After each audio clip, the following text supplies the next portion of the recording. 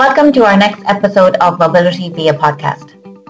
I am Anne Darcy, a principal from the Global Mobility Services practice here at KPMG. In our past podcasts, we have covered the topic of work anywhere.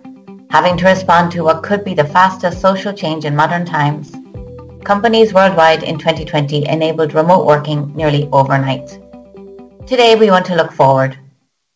We now have multiple vaccines, and despite a few bumps, the pace of vaccination is picking up globally, which hopefully moves us closer to returning to life as we know it, albeit likely with some lasting changes. On today's podcast, we are joined by Jeremy Prout, Security Director for our Alliance Partner International SOS.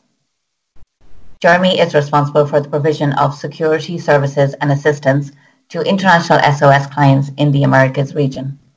He has over 15 years of experience in global security operations and consulting. We are also joined by my colleagues Dave Mayes, a principal in KPMG's Boston office, and Andy Vincett, a partner in our Zurich, Switzerland office. Dave has spent the last 11 months talking to our US-based clients about the impact of the pandemic on the future of working arrangements and whether employees can truly work anywhere, while Andy has been looking at this with more of a European lens.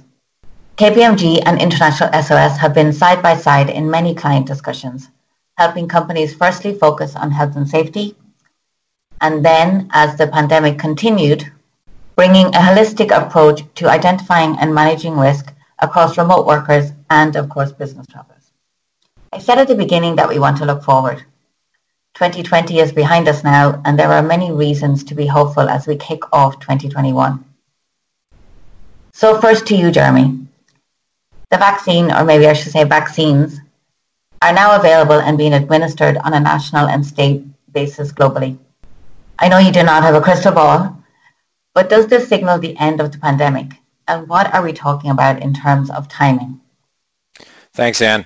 Certainly exciting news in 2021 with where we're at with vaccinations and the number of vaccines that we seem to be growing at a very high rate, and the production of those as well. So what I say, I don't think we're at the end, but we're certainly at the beginning of the end with this vaccine rollout. So let's look at where we're at today. So today is the 5th of February when we're recording this. We have approximately 119 million doses of vaccination have been administered at present across 67 different countries. So that comes down to right now we're at about 4.5 million doses a day globally. In the U.S., we're currently sitting at around 37 million doses at this point. So we've seen a bit of a slow rollout at first. That's picking up pace. And we're seeing more vaccines given on a daily basis in more locations. It's also a bit uneven. So we have locations like Israel where we're seeing 40% of the population already having at least one shot. And then we're seeing really the rest of the globe lagging behind, a lot of that due to the inability to purchase vaccines, and as well as that and the combination of the systems and then also some trust issues about vaccination in general. We have countries that have, purchased a significant amount of vaccine, Canada being one, which has actually purchased enough to provide a dose, 9 doses per each Canadian. So a lot of, as we go on with this, we'll see more countries be able to have it, ones that might not have the resources to procure it, as other countries have stores that they're not going to use.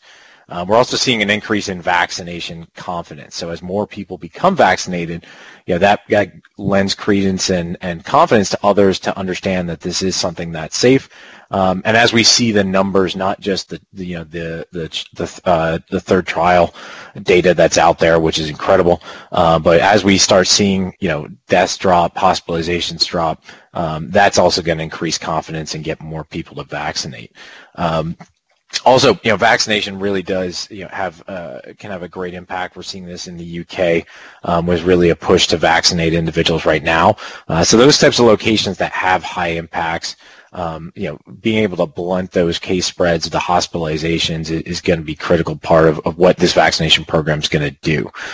And then, looking towards the future, the question is, is this something how long is this vaccination going to be good for? We don't really know that yet. We expect that we probably need some kind of a booster program going forward, but we're very much trending in this good direction. And as I said, we're at that beginning of the end point. Thank you. Yeah. Thanks, Jeremy. And I'd say from the KPMG point of view, we've seen with our clients that the vaccine news has certainly given them, I'll say, hope that there's light at the end of that tunnel, and that they may be returning to some form of normal in the near future.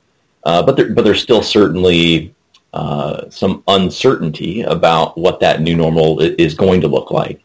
And as we kind of think back to how organizations reacted from that employee and human capital perspective at the beginning of the pandemic, most started just by addressing those immediate burning platform issues of how do we make sure our people are safe? How do we make sure that they're productive? And then how do we keep them connected to our culture?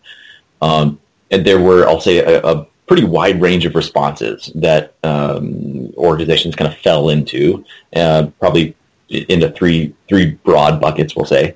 The first bucket was just around those that thought that things are going to go away soon enough, and that they'd be back to doing business as they were before. The second is more of a balanced approach, that while they may be kind of undecided on when and where they're going to return to the way things used to be, they still took some steps to embrace that virtual working and looked for ways to review processes and policies to support remote work in a measured way. The third category was kind of those pathfinder organizations that were looking beyond the pandemic and kind of trying to imagine what work would look like in the new reality. So there's been, I'll say, a good mix of challenges, but also a number of opportunities to accelerate transformation.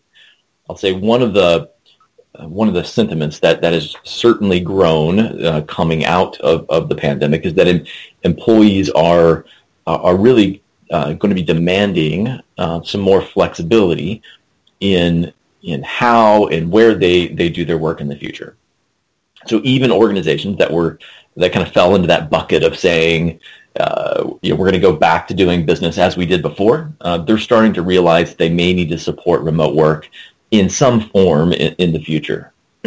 And, I'll say from a risk and governance perspective, which is kind of our focus here, one of the realizations that a number of organizations have had is that remote work does have its challenges in that their employee footprint is changing, and that has an impact on their overall tax risk profile.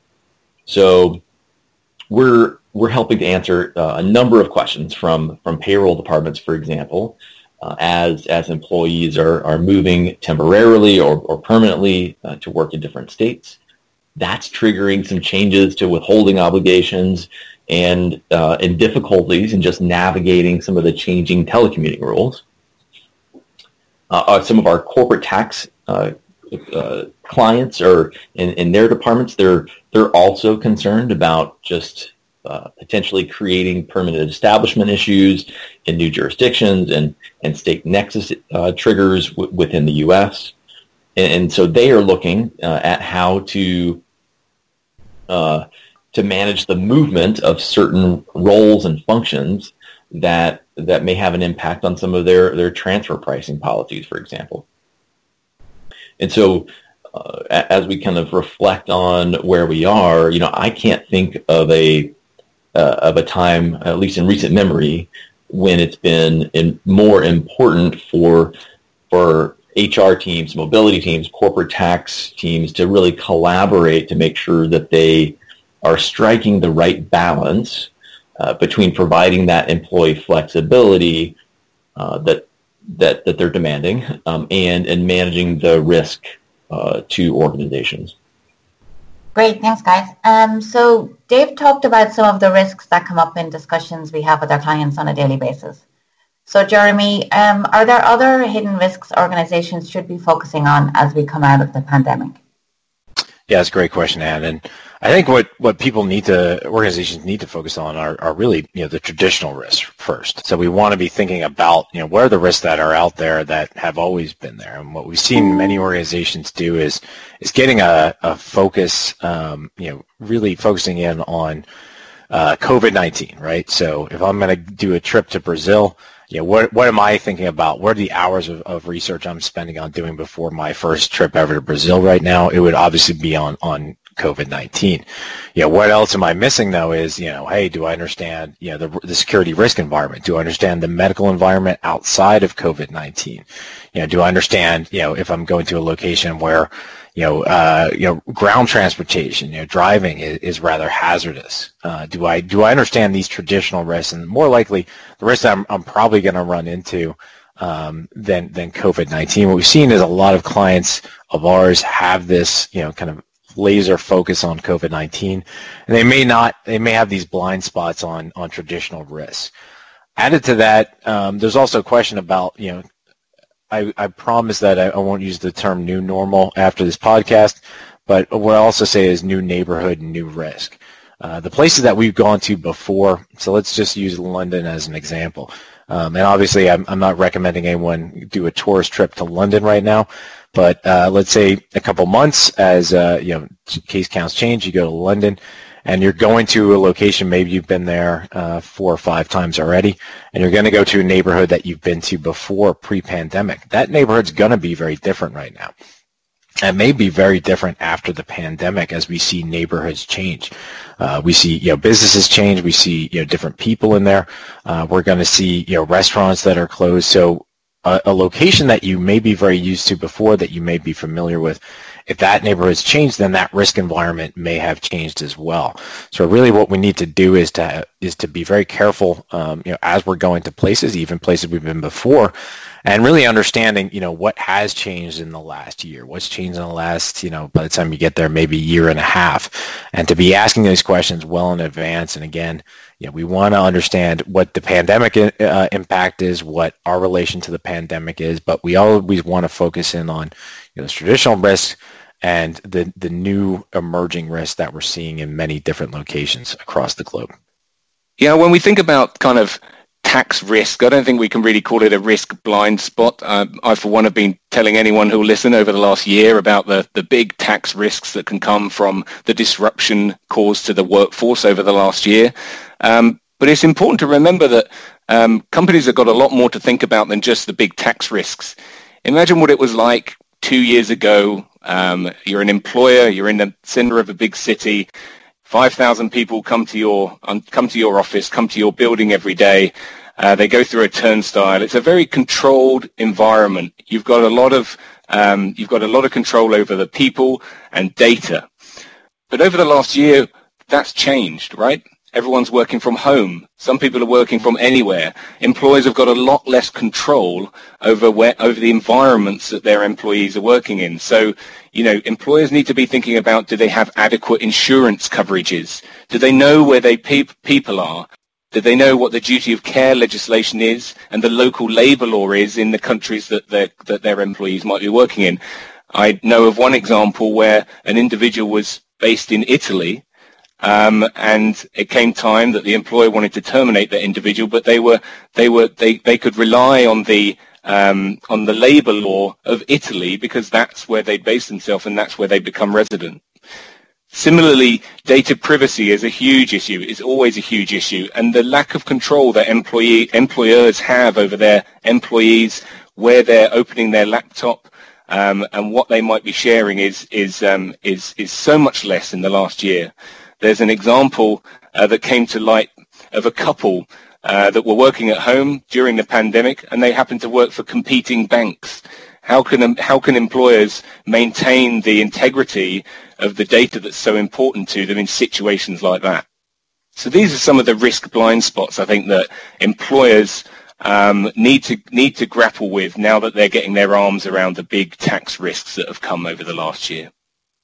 All very interesting on the hidden risk, guys. It looks like there are big changes coming. I am sure this will bring a number of opportunities for all of us, irrespective of our location. So we're turning our attention to vaccines and the impact on the return to work and business travel. Jeremy, what are you hearing from companies in this respect? Yeah, great question, Ann. So what we're mostly hearing right now from organizations is to educate, how do we educate our populations about vaccines, right? So most of the discussions that we're having with clients are about vaccine programs. What's available, let's say it's a global institution. It's one thing to understand and to break it down state by state in the U.S., but if you have a global institution, how do we educate our employees to get those vaccines? Because right now, an organization cannot go out and buy a vaccine, like we do with the flu shot and just set up, one day and vaccinate, 20 or 30 people or more. So this is a situation where, organizations are looking at this and saying, what can we do? And really that's education. So let's educate our employees about these things. Let's do a webinar and maybe bring a corporate medical advisor or a doctor, to talk about vaccination so that the individuals have this information and they can better make these decisions for themselves. So one of the challenges also with organizations is the question comes up, can my company make this mandatory for our employees? And the reality is it's a bit mixed. If you want to restrict individuals from coming on your premises because of a lack of a vaccine, you certainly can do that as an organization. So that seems to have come out now. There may be some challenges around that going in the future, but you can mandate. It looks like at this point can put out a mandate that if an employee wants to come on premises, that they'll have to be vaccinated. Otherwise, it's a remote worker at that point. And there'll be obviously some questions and challenges that go around that. But really, again, the key part of this is let's get that confidence up to these employees. Let's explain what the vaccine is. Let's dispel some myths around it so that they do have that good information to make the best decision. And as far as the other considerations around it, I think we're also going to see some of these challenges around premises, for other institutions. Now, we've seen Ticketmaster already came out and said they're not going to require this for concerts. So there was some concerns about that. But, obviously there's always been vaccination requirements globally for entry into countries. Depending on how the future goes, this could be something where we're seeing, some type of a digital passport, digital key for entry into locations.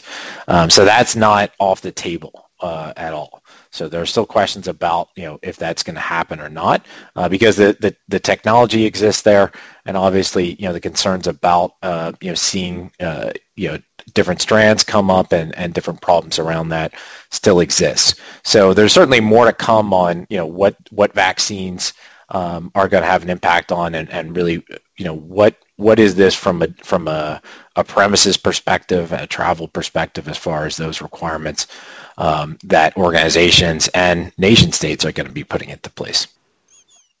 Yeah, thanks, Jeremy. And I'd say, this has been interesting for a lot of our clients too. And while in many respects for most folks, the start of 2021 still feels like they're on the same hamster wheel that they were on in 2020. There has been some change in the actions that we're seeing a number of companies take. We've seen organizations create cross-functional teams, including HR, tax, mobility, and legal to tackle some of the remote work issues together. Many have started to put together their remote work policies, or at least have identified some of the guiding principles of their remote work approach. But they're finding that the devil is very much in the details here. And by that I mean there are still a number of questions that are coming up around how to operationalize some of those policies. Some of the questions we're getting are around what processes should I put in place to manage the remote work requests that are coming to me. Some of our clients are still fielding dozens of requests a week, which is putting a strain on their internal resources. They're also asking what types of updates do they need to make to their HRIS systems and to payroll to make sure that they're complying with the reporting and withholding obligations that they have. And a number of corporate tax teams are still asking if they should perhaps update their legal entity structure to help mitigate, manage, and ring fence some of the risk that remote work is creating. And then if they do that, then how much are those structures going to cost them on a go-forward basis after setting it up and just to maintain? So that the phase that we're in with a lot of organizations is tackling some of these operational challenges. Andy, maybe do you want to touch on what some of the strategic opportunities that we're seeing some organizations leaning into?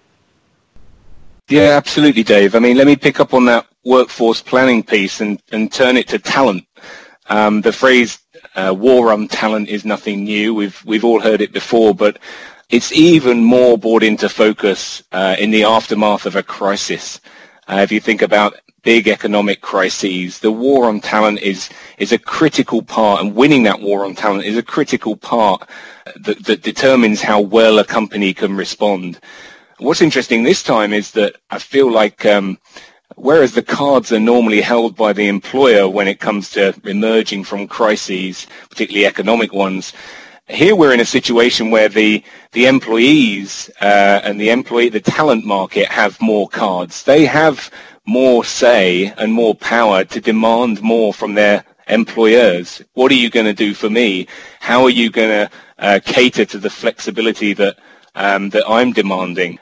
I think there's a good couple of examples about how companies have in the past responded well out of crises to the war on talent, and one is the Detroit motor industry. Out the back of the financial crisis of 2008, we saw that the companies that responded quickest, rebound quickest, and accelerated into the future were the ones that could rebrand themselves as greener, away from the kind of gas-guzzling past, maybe looking at green energy, maybe looking at electric trains, high-speed trains, and branding themselves to the talent market that was their future and come and join us. And those companies, it's been proven, have responded much, much better. Similar example in Scandinavia with a tobacco company who realized that recruiting from the big Scandinavian universities, their future managers, was becoming tougher and tougher and tougher because the stigma and the brand that went with big tobacco was becoming less and less attractive.